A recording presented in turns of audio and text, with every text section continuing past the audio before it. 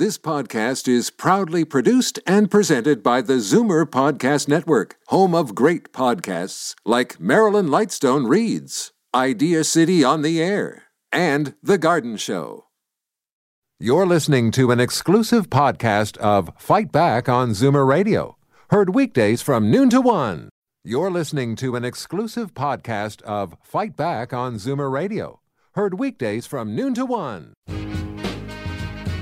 Now, Fight Back with Libby Znaimer on Zoomer Radio brings you prescribed listening from our trusted contributors at the Ontario Pharmacists Association. Here is your guest host, Jane Brown. And by the way, if you did not get in on that hot topic, immigration, I invite you to call back tomorrow for Free for All Friday. When you set the agenda, you decide the topics. For now, on Fight Back, we're talking about osteoporosis, or low bone mass. It can lead to bones becoming more fragile and an increased risk of fracture. It's often associated with aging, but is a disease that can affect men and women of any age. Jaspreet Dhaliwal of the Ontario Pharmacists Association is in studio with me now to answer your questions about osteoporosis and tell us how your pharmacist can help with the prevention and management of this condition. Jaspreet, welcome. Thank you so much. Let me just quickly give out the numbers because you want to get a line reserved here so you can ask your question primarily about bone health or any questions related to pharmacy, pharmaceutical questions or medical questions you may have for Jaspreet. As you know, these days you can pretty much ask your pharmacist anything. 416-360-0740 or toll free 1-866-740-4740. So let's get to the basics about osteoporosis and what qualifies a person to have osteoporosis. What is the condition? So the condition is really just when your bones become really thin and you break easily. And that has to do with the density in your bone density. What qualifies a patient as having osteoporosis is actually based on a test that your doctor will do. And that's called, they look at your T-score, which is basically they're comparing you to everybody in the population and saying, well, do you have the appropriate density that you should for somebody at your age, or are you way off the charts? And based on that, they'll classify you as either having osteoporosis, meaning that you don't have enough of the bone density, or osteopenia, meaning you're somewhere in between really good bone health and not so good bone health. And in that case, we usually don't treat those patients. We usually provide lifestyle modifications, ask them to take supplements or increase their vitamin D and calcium intake. And this primarily affects women, I mean, more so than men. Yeah, so unfortunately, we have this working against us with women. It is more common in women. I'd say 1 in 4 women will probably have osteoporosis, where 1 in 8 men will likely have osteoporosis. Now, is it caused by improper diet, lack of exercise? Can it be genetic? Well, yes, certainly those are the risk factors. But the reason women get it is after menopause, we lose a lot of the protective effects of the estrogens in our body that would help maintain our bone density. So that's why you see it more commonly. Men luckily continue to keep that protection. Women unfortunately don't. But yes, all those other risk factors that you discussed. So as you get older, sometimes race has something to do with it as well. So we find that patients from Asian descent and some people of white and Asian descent seem to have a higher risk of it.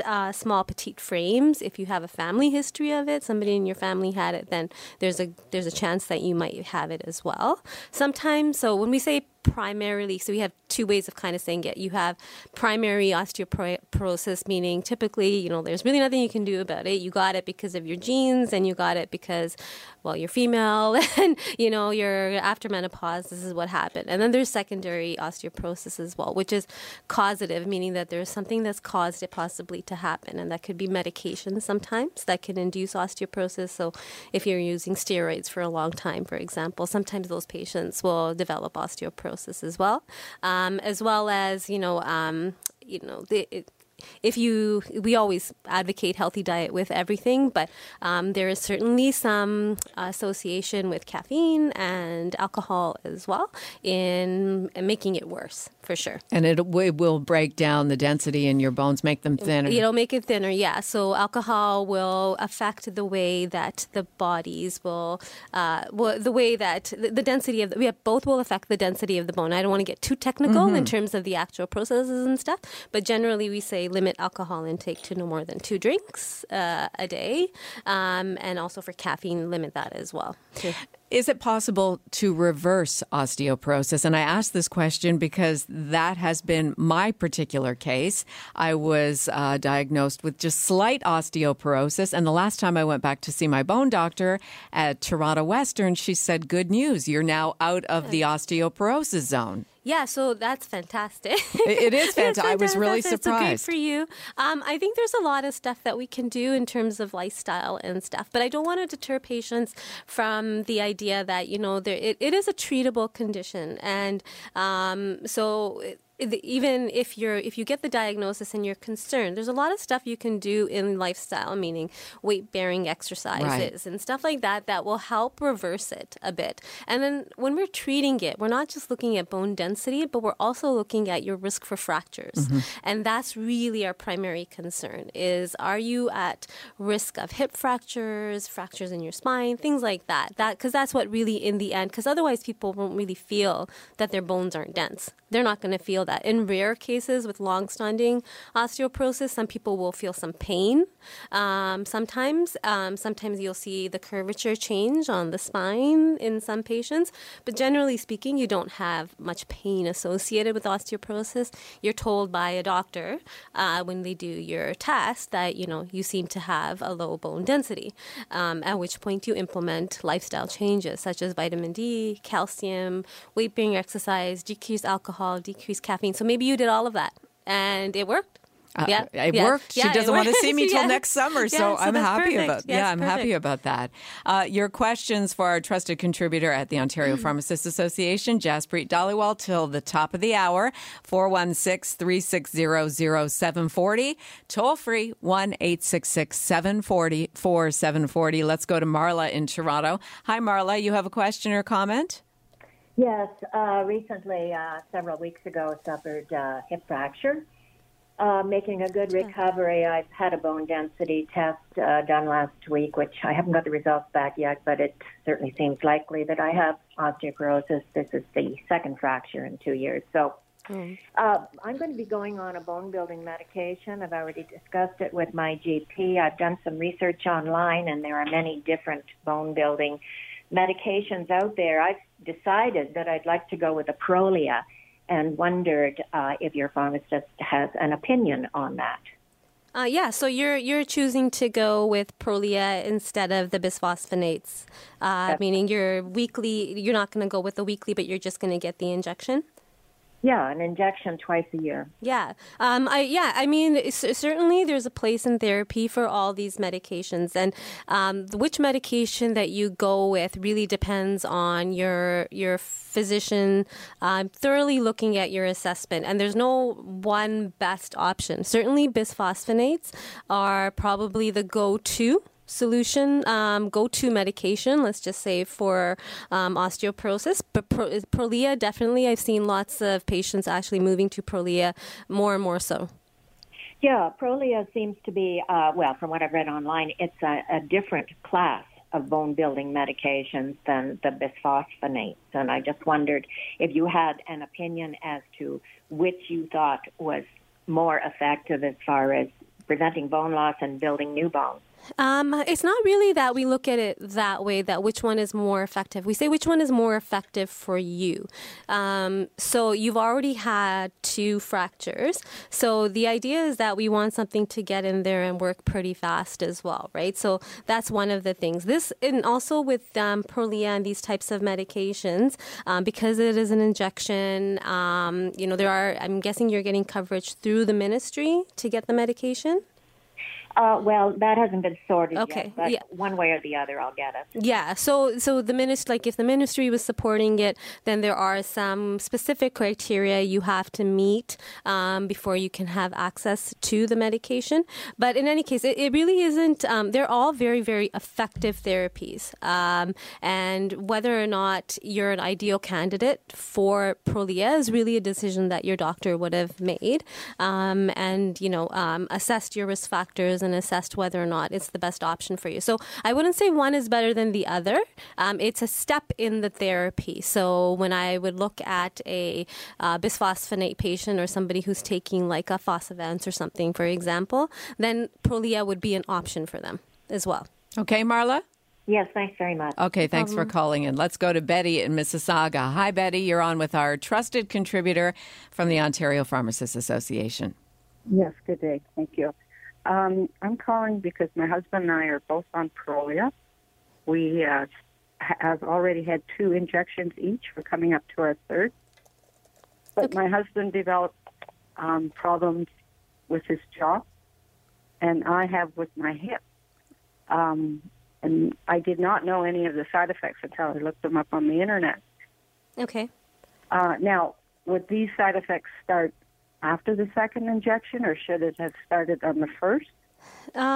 Okay, so in terms of the side effects with Prolia, okay, so because it is, I'm just looking through the regular kinds of side effects that you may experience, and this is the thing with side effects. Everyone needs to kind of understand that side effects are effects in the body. So when you take any medication, it's going to have an effect on you, which is the positive effect that we want it to, and then the side effect, meaning that it's going to act in other parts of the body that we weren't really wanting it to, right? But those are all part of the package. And what I usually say to patients is that if the side effect is something that's out of the ordinary or really causing a change in quality of life and it just doesn't seem to be feeling right, then you go and you talk to your doctor, your pharmacist right away.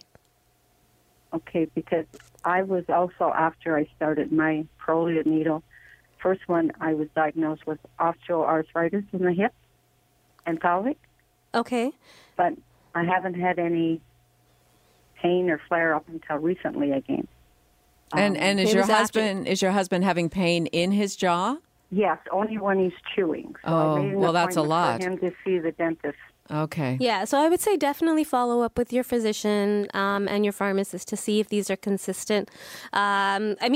There's definitely overlap. Like when I look at the list of side effects and the stuff that you've described, there would definitely be things that I could say, yeah, that could probably lead to the symptoms that you're having. So definitely speak to your pharmacist or your doctor about the side effects that you're experiencing right now. Okay, Betty? Thank you very much. Thank you for calling in. You're listening to an exclusive podcast of Fight Back on Zoomer Radio. Heard weekdays from noon to 1. Fight Back with Libby Znaimer on Zoomer Radio with guest host Jane Brown. We're speaking with our trusted contributor at the Ontario Pharmacists Association, Jaspreet Dhaliwal, about osteoporosis or low bone mass. And we're getting some interesting questions from our listeners about the types of medications that you take for osteoporosis. You were speaking about Prolia, yeah, which is an injection. Where are you injected and how does the medication get to your bones? So it's a sub-Q injection that you get every 6 months. So it's administered into sub-Q muscle. And the way it works is it's a different type of medication than what we used to work with, which were the bisphosphonates and stuff.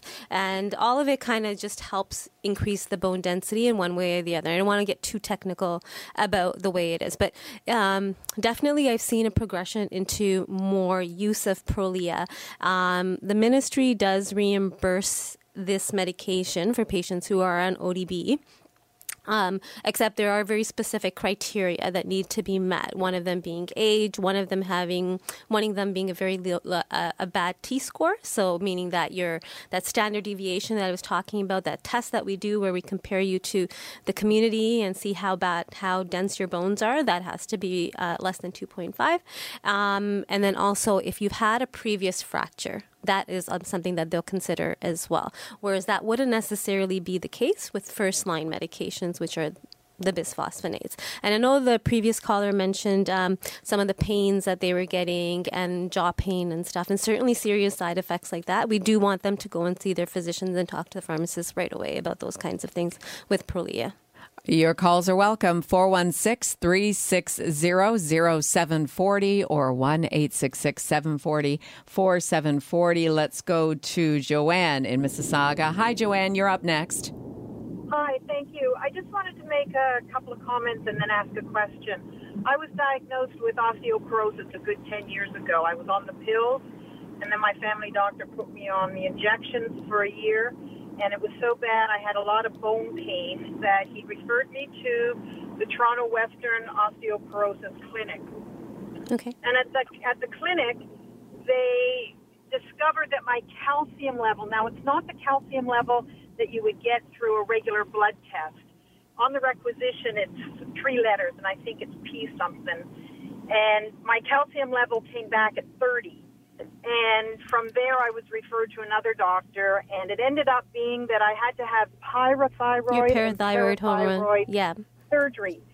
Since that surgery, and the calcium level has decreased almost to normal, I have no pain.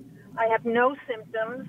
I'm absolutely comfortable. And my question is that when I did my research before the surgery, it did say that osteoporosis can be caused by high calcium. Yes. If that's the case, why when someone is diagnosed with osteoporosis, because it is just a simple blood test that would indicate that, and then you could pursue it, further. But I suffered for over 10 years, and after one surgery that I got no pain, and I'm on my way to what I would refer to as recovery. Okay. Well, so I guess because your parathyroid hormone was, I'm guessing, elevated, and that was causing so it was a balance of the calcium and the phosphorus levels in the blood. So that's what really is imbalanced with that condition. When we're talking about treatment with osteoporosis and calcium intake, we're not talking about the same type of thing. So remember how I said that you can have other reasons for causes for osteoporosis, right?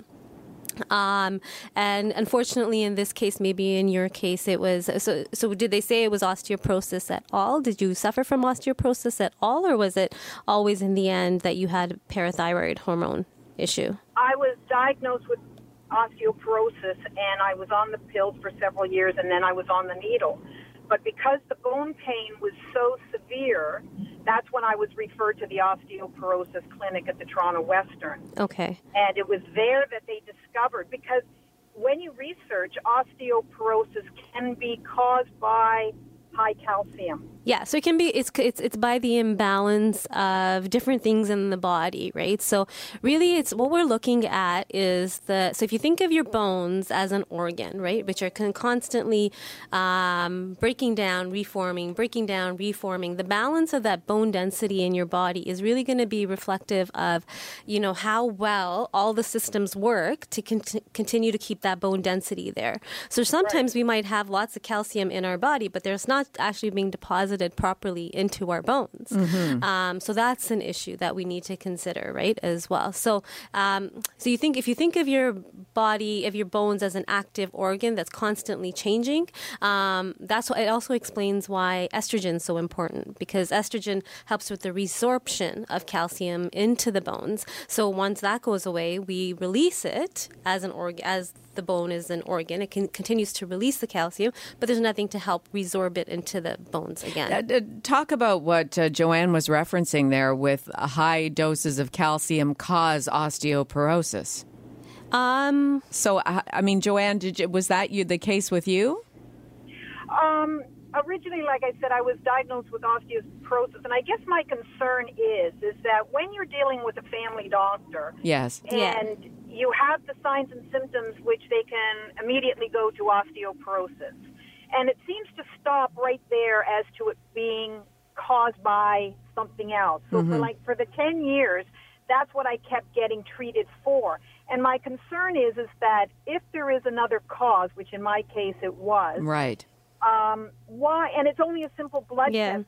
It's not an invasive procedure, blood test. Why is that not a second route that a family doctor would automatically take to rule it out? Yeah, I'm not 100% why the doctor didn't. And sometimes we will work by trying one medication and seeing if it's actually working. And I guess to clear the confusion is that she had a high level of calcium in the body, but that was because it was releasing it from the bones. Like she had an elevated amount of calcium in the body, but it wasn't getting into the bones. That's the problem. Is you can have calcium is good to intake when you need to increase bone density, but in this situation, it wasn't being resorbed into the bone. Okay, Joanne, thanks for your call. I got to get to some other calls here. I guess too, if you're feeling frustrated with your GP, you can ask to see an osteo doctor. Yes, you can ask for a referral, right. and often we know our bodies best, right? Right. So if something feels off and it feels like it's this medication just isn't working and there's something more going on, then definitely speak to your pharmacist or your doctor about that. Okay, a few minutes to go here. Let's go to Simone in Parkdale. You're with our trusted contributors at the Ontario Pharmacists Association. Hi, thank you. Hi, thanks. Now, there are foods that are better for you, too, with regards to the bone building. And I heard that kale has a lot of vitamin K, which is supposed to be a good bone builder, and also probiotic yogurt, which increases the mineral bone density. So is that a good thing to do? So there's certainly lots of foods that you can eat. Leafy vegetables and stuff do contain calcium and whatnot. There's also, and that's usually where we start, too, when we're treating these conditions, as we say, try and get as much as you possibly can from your diet versus having to take the supplements, right? Right. So, how about vitamin K tablets? Can you get vitamin K tablets? So we don't recommend vitamin K tablets to take just like that, just for a lot of other problems that are associated with taking, I guess you can. The thing is that with the natural health products, and I did do some research to see whether or not there is any evidence to show, the data is completely kind of conflicted out there. What we do know is that if you get the minimum amount of calcium and vitamin D into your body, whether that be through a supplement or hopefully food, and you take the medications, then that can help prevent fractures for sure. Cheese and things like that. Exactly. I heard that the pills, the calcium pills, sometimes it doesn't always absorb. Yeah. So it's better to get it from food like cheese, milk, and yogurt, things like that, I guess. Right. Absolutely, yeah. Milk, cheese. There's lots of fortified foods like orange juice. Lots of foods out there that you can. Yeah, I can't eat kale every day, so that's why I was hoping to get some vitamin K from pills. Yeah. I wouldn't say use vitamin K as the be all and end all in helping to treat this condition or any other condition necessarily, because there's just not enough support with the natural health products at this point. And there are other forms of calcium too in food. I mean, sardines and even broccoli, salmon, right? Yeah, tons and tons of. If you just do a quick Google search to see what kinds of foods are out there, you'll be surprised. My son actually had a milk protein allergy when he was younger. I couldn't give him any dairy whatsoever to get his calcium. Yeah. It was just vegetables and whatnot all day long. So. Right. We were completely able to get him enough calcium. So. Lisa in Toronto, you're our final caller here today. Your comment or question? It's a question, but your guest has basically answered it. Okay. To estrogen. Okay. My mother passed away of bone marrow cancer, and I'm a lightweight, and I've been on estrogen since I was 22. Okay. And I had bunions removed, but then all of a sudden they say it's calcium buildup on the top of my foot. Okay, very quickly here, Lisa. We're almost out of time. I'm just wondering, is the estrogen a source of calcium, or I know I'm probably saying it all wrong, a source of calcium buildup? Like I heard you mentioning it. Can you have too much estrogen in your body? Yeah. So I mean, so there are. Okay. So when it comes to hormone replacement therapy and estrogen and stuff, so there's that's a whole different discussion in terms of its effectiveness and whatnot. You're listening to an exclusive podcast of Fight Back on Zoomer Radio, heard weekdays from noon to 1. You're listening to an exclusive podcast of Fight Back on Zoomer Radio, heard weekdays from noon to 1. You're listening to an exclusive podcast of Fight Back on Zoomer Radio, heard weekdays from noon to 1. This podcast is proudly produced and presented by the Zoomer Podcast Network, home of great podcasts like Marilyn Lightstone Reads, Idea City on the Air, and The Garden Show.